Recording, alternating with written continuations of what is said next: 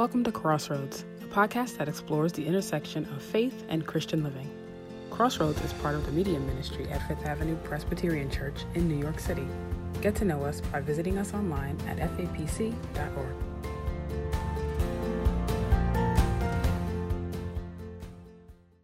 Hi, I'm Jamie Staley, Director of Christian Education at Fifth Avenue Presbyterian Church.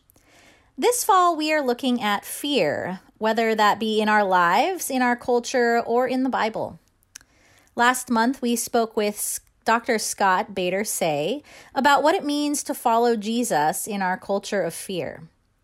And this month, I'm joined by Dr. Beth Laniel Tanner, who is the Norman and Mary Cansfield Professor of Old Testament at New Brunswick Theological Seminary.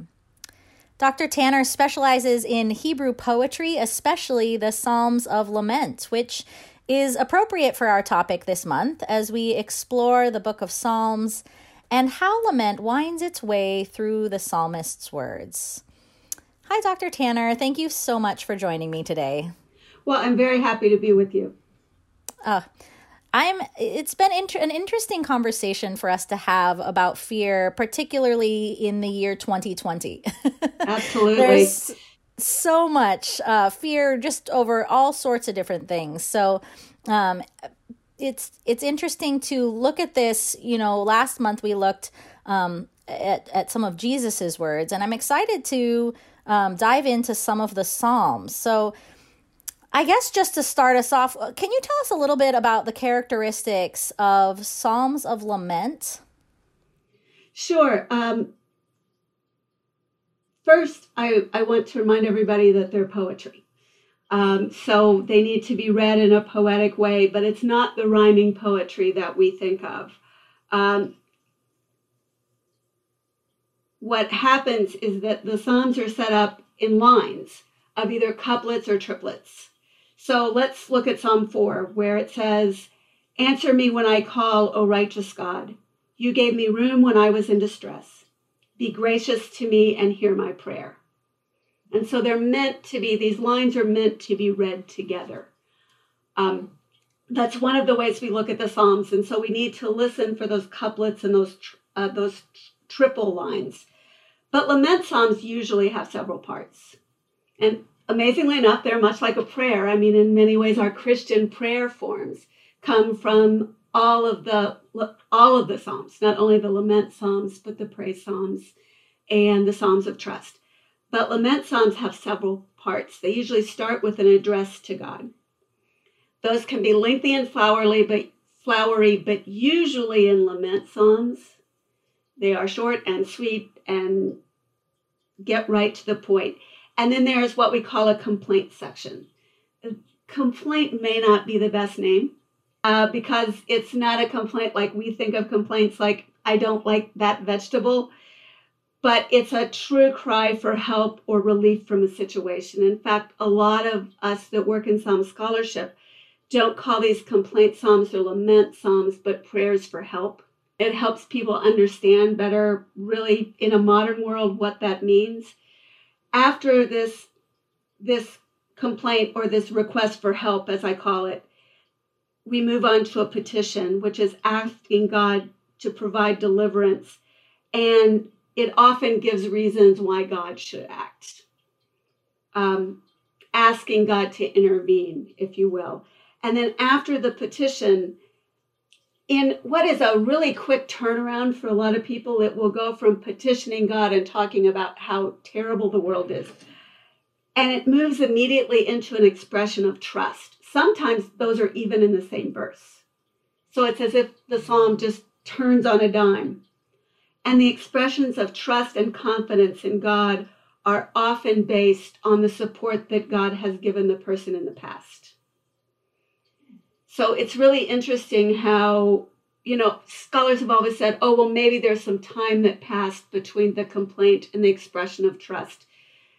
But I've served as a pastor as well as a professor, and I know that in times of stress, we can be devastated about the situation, but yet at the same time, in the same sentence, declare trust in God. So those don't have to be separate qualities. I think about when you've lost someone you love. You could be devastated by that loss, but there's something in your expressing that loss that brings up a memory of happiness, of trust, of confidence in God, and confidence in God's protection of the person. So it's never one or the other. We in our lives are usually a mix of both. And then at the end, there is usually a promise to praise God in the future or an actual praising of God.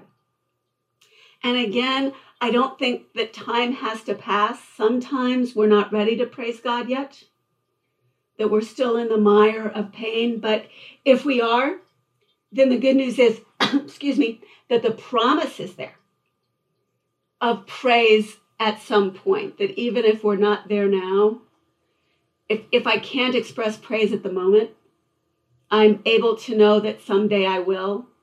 Some days, usually in life situations, some things eventually get better. So those are the several parts of the Psalms. Let's look at, for example, Psalm 13. I'm sorry, it's a very short psalm, which makes it easy to see. The address to God. And as I said, a lot of times with the complaints, there's no introduction. Like we are when we're in pain, we just dive right in. How long, O Lord, will you forget me forever? So we've called on God, but in the midst of feeling abandoned. So how long, O Lord, will you forget me forever? How long will you hide your face from me? And so we've moved from address to God right into the complaint. There's no stopping it. And then it goes, how long must I bear pain in my soul and have sorrow in my heart all day long? How long shall my enemy be exalted over me? So there's the complaint. And then here's the petition. Consider and answer me, O Lord my God. Give light to my eyes, or I will sleep the sleep of death. And my enemy will say, I have prevailed. My foes will rejoice because I'm shaken. There's the petition. Moves right into, now usually in English, the expression of trust will have a but in front of it. That's just the way we translate it in English. In Hebrew, there is not the word but, it's the word and. So at the same time you're saying, my foes will rejoice because I am shaken, and I trusted in your steadfast love. So there's not even a breath between those two statements. So the turn happens, but it happens in an instant, and we hold those two things together in faith. That we're both hurt, but we trust in God's steadfast love. My heart rejoices in your salvation.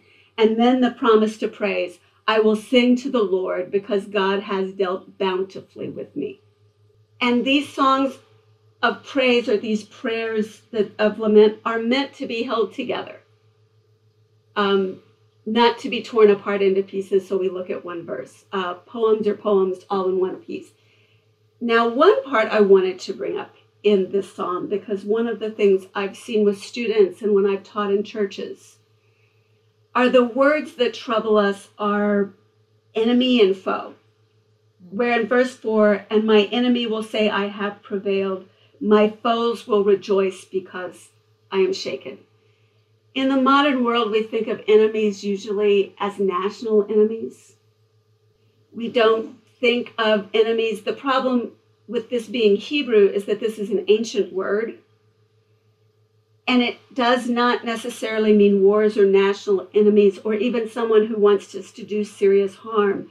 The word in Hebrew can mean anything bad that's happening to us. In other words, the enemy doesn't even have to be a person. I tell my students to think of the enemy and the foe in the Psalms as a placeholder for whatever terrible thing is going on in my life. It could be a person that's hurt you. And normally we wouldn't use enemy if one of our friends or one of our family has hurt us.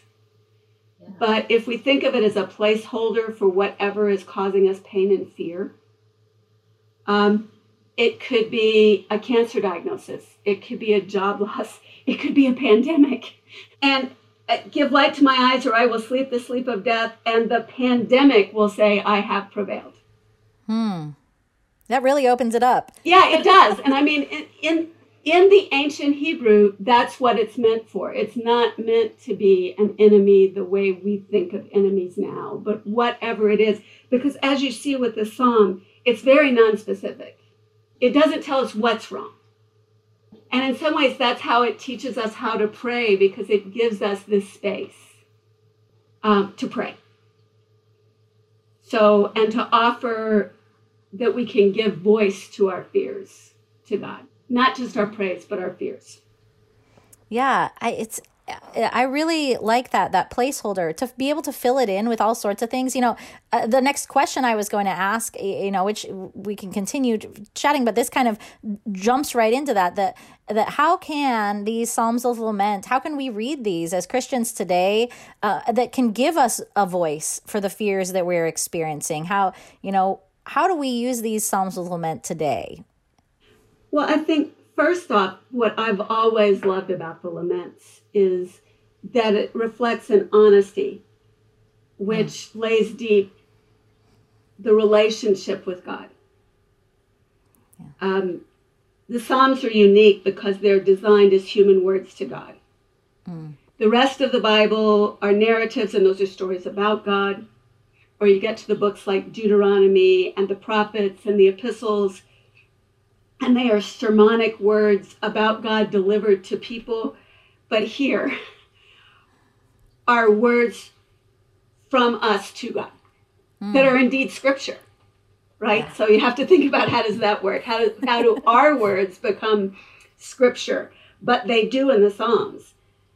And the truth is, we live in the real world. We're not always going to feel like praising God. On a Sunday morning, in the midst of this year, the whole year, filled with fear, filled with, seriously, what else can happen? We don't always come to worship on a Sunday morning ready to praise God. In fact, we sometimes just drag in, just hoping to find some ray of hope to help us hang on for the next week. Yeah.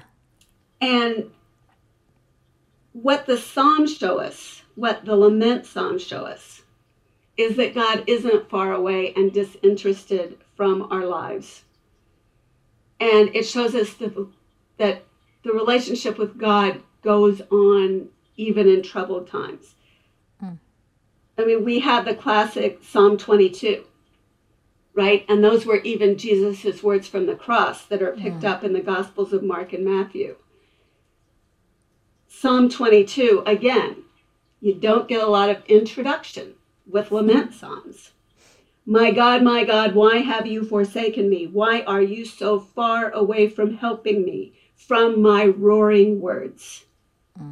Oh my God, I cry by day and you don't answer, and by night and I find no rest.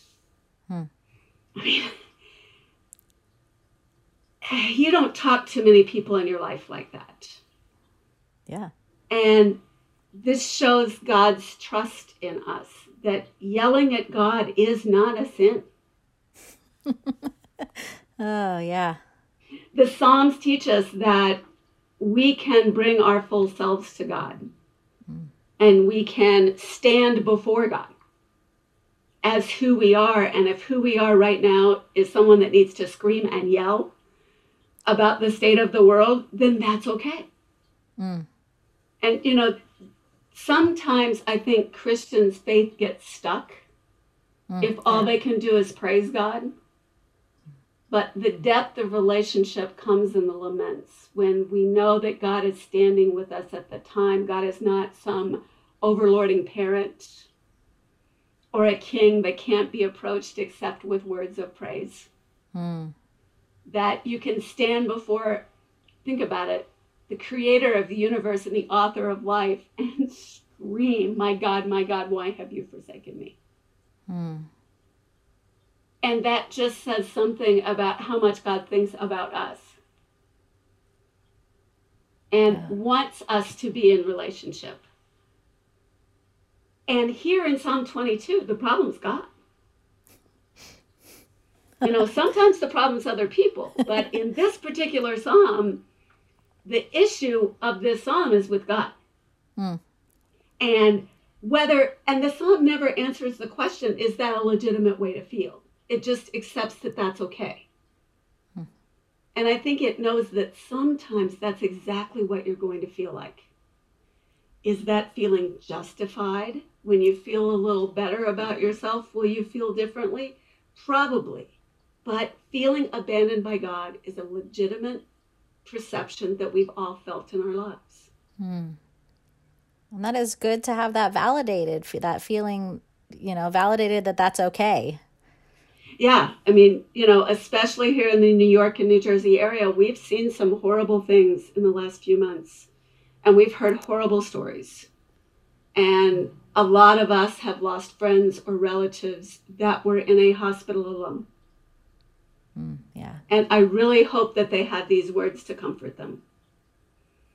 And the families did, in knowing and feeling that the world has just blown up around you. And as I said, if you need any more reason for knowing that these are legitimate words, remember Jesus used them. Yes. So Jesus was very clear that it's okay to yell at dad, if you will, as families do. And so it's the depth of the relationship. But it's not just sometimes that God's the problem. If we look at Psalm 55, the problem is a friend. So I'll begin at verse 12. It's not the enemies who taunt me, I could bear that. It's not adversaries who deal insolently with me. I could hide from them. But it is you, my equal, my companion, my familiar friend, with whom I kept pleasant company. We walked in the house of God with the throng. And so here, the person is expressing the betrayal of someone very close to them, to God. And again, that is a human emotion for all of us. We have all felt that. And so I really think, getting back to the question of what we can do with this, is that the Psalms teach us. A lot of people in this pandemic have been stuck alone. We've talked a lot about worrying about the mental health of people who have been alone for extended periods of time. This gives us a place to go with our fears, even if, we are talking to other people by Zoom and by telephone. God is still there in the middle of the night when we woke up scared to death, wondering if we could even go get groceries. There was that comfort there. So I think it really teaches us about relationship with God. In talking about, that comfort there and being able to find comfort in these Psalms of lament, you mentioned that and at the end of some of them. And is that at the end of all of them, or is it some, or what does that look like? Most of them do have that piece that they turn to that piece of trust at the end, but there are a few that don't. For example, Psalm 88 just ends in darkness. Yes, that one is quite dark. But I also think that the way these were preserved for us, we know that there are times when that's true as well. And what I think there is, even though there's not a declaration of trust in Psalm 88, God is still there with the one that has no helper. And even if it ends tragically, God is still there. So I think that's one of the reasons why those particular pieces. There's another one where there's actually a reverse lament in Psalm 89. It starts out, then this is a group of people praising God, you did all these wonderful things to us, right, for us, and it was wonderful. And it's really a psalm about the exile, but then they go, oh yeah, and then you abandoned us. And you stomped on the covenant and you left us here. So what are you going to do about it? So it's actually a reverse lament. But again, it functions as a community trying to deal with a great loss. That is feeling betrayed. Yeah. And again, if you internalize those feelings, Now, one of the things I love about the Psalms is that, they didn't have psychologists and they didn't even take Psych 101, but somehow they knew the cathartic power of speaking pain. And, if for folks that are Korean, my Korean students have helped me learn that the concept of Han, the Korean concept of Han, which is expressing this deep pain. And it's actually expressed in prayer and worship. And it's not, sometimes I think that it's what we call the null curriculum, the things we teach by not really intending to teach them. Mm-hmm. But because often our public prayers are prayers of the people, mm-hmm. we teach people to pray for others, but we don't often to teach them to pray for themselves. Yeah. The Psalms of Lament say, no, you should pray for yourself too. You should empty your heart to God. And if we truly believe that God already knows what we're thinking anyway, then we might as well say it. Yeah. But it really does teach us that God is there in the darkest times as well. Is there how have these, so we're looking at like, how can we use these Psalms today, in these fears that we're feeling? Is there places they've been used in history that we know of, or places, how have people used these Psalms in the past? Well, I think that anytime, I think they've been used both in public and private worship. I mean, I started the Lament Psalms back in the early 90s when, no one wanted to talk about them. Happy praise music. Why are you doing laments? Why are you doing this? And then 9/11 happened. And they came in very handy. Yeah. And so I think in times of national or personal crisis, wash me thoroughly from my iniquity and cleanse me from my sins. For you know my transgressions and my sin is ever before me. Against you and you alone I have sinned and done what is evil in your sight. And you are justified in your sentence and blameless when you pass judgment. Indeed, I was born guilty, a sinner when my mother conceived me. And so sometimes it's us that's the problem. And there are these penitential psalms throughout the Psalter that, as I said, our prayers of confession are based on. And this one, and the reason why I read so much of this one is it brings out another question, because here in verse 5, I was born guilty, a sinner when my mother conceived me. Psalms aren't doctrine, they're poetry. And so we can't use that to put a doctrine of sin on that. But what we can know is that we've had times when we feel so terrible that we have done something. It's a lot of the Psalms are about things done to us, but these particular Psalms are when we've done something to God and to other people. And I think we all know how horrible we feel when that happens. And we feel worthless. And the Psalm is, as I said, it's not doctrinal. The Psalm is expressing the emotions of what it feels when we're the ones that have hurt other people and hurt God. And so we're coming to God to ask for forgiveness so we can begin again. So the Psalms, again, to pray that, to say to God, have mercy on me, again shows the relationship, because the person praying this prayer is trusting that God is going to have mercy, even when I am the one that broke it, whatever it was that was broken. So we use these often.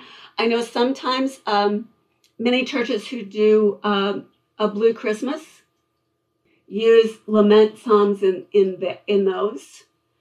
A lot of times praise psalms, or even, the wonderful Psalm 23, the Lord is my shepherd.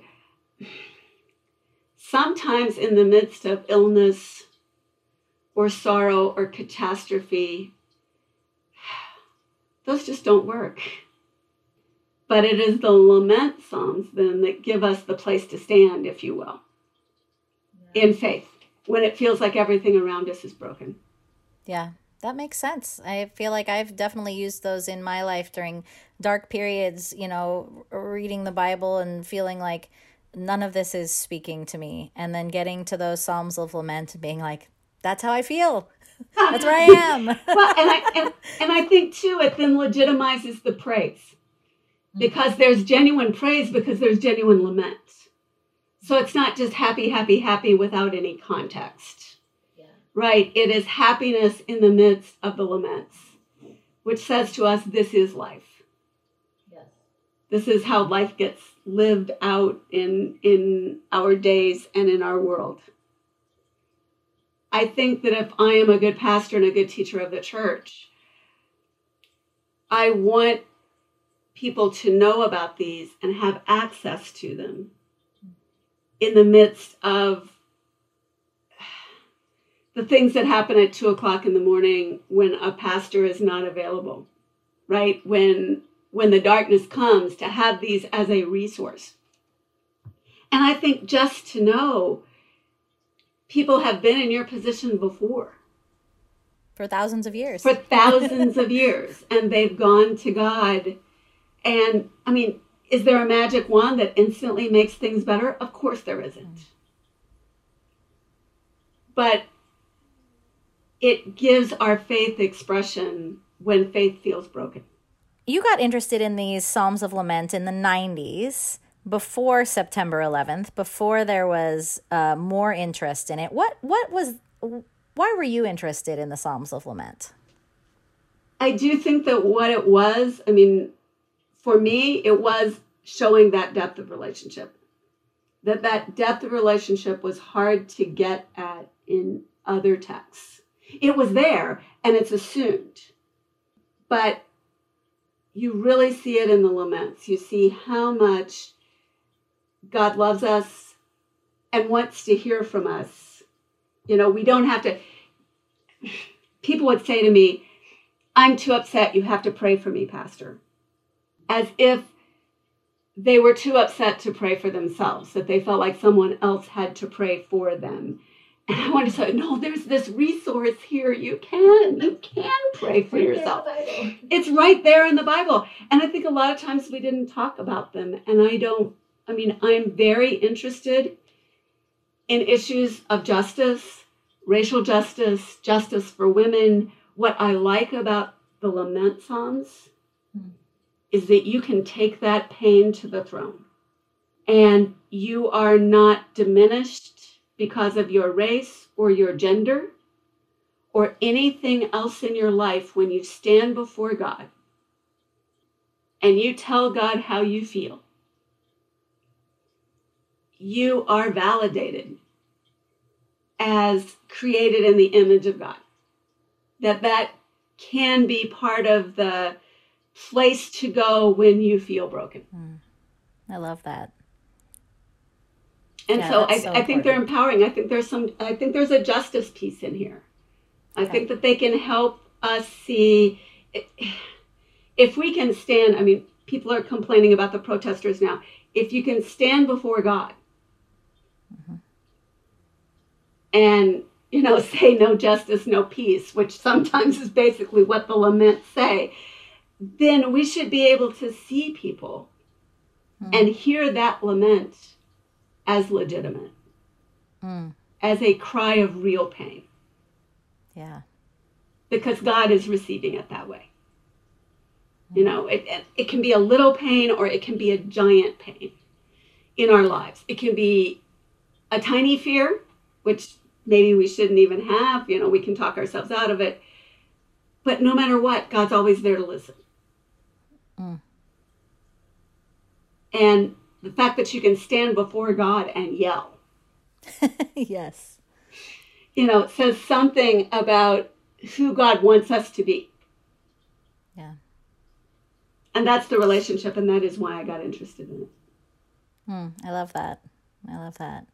Well, this has been wonderful. I think that I hope that this will give people some license to, go into the Bible and express their fears using these Psalms of Lament. I mean, they are words already that we can pray, that are there for us to look at, to read, even when we feel like nothing else in life is giving us that choice, that freedom to do that.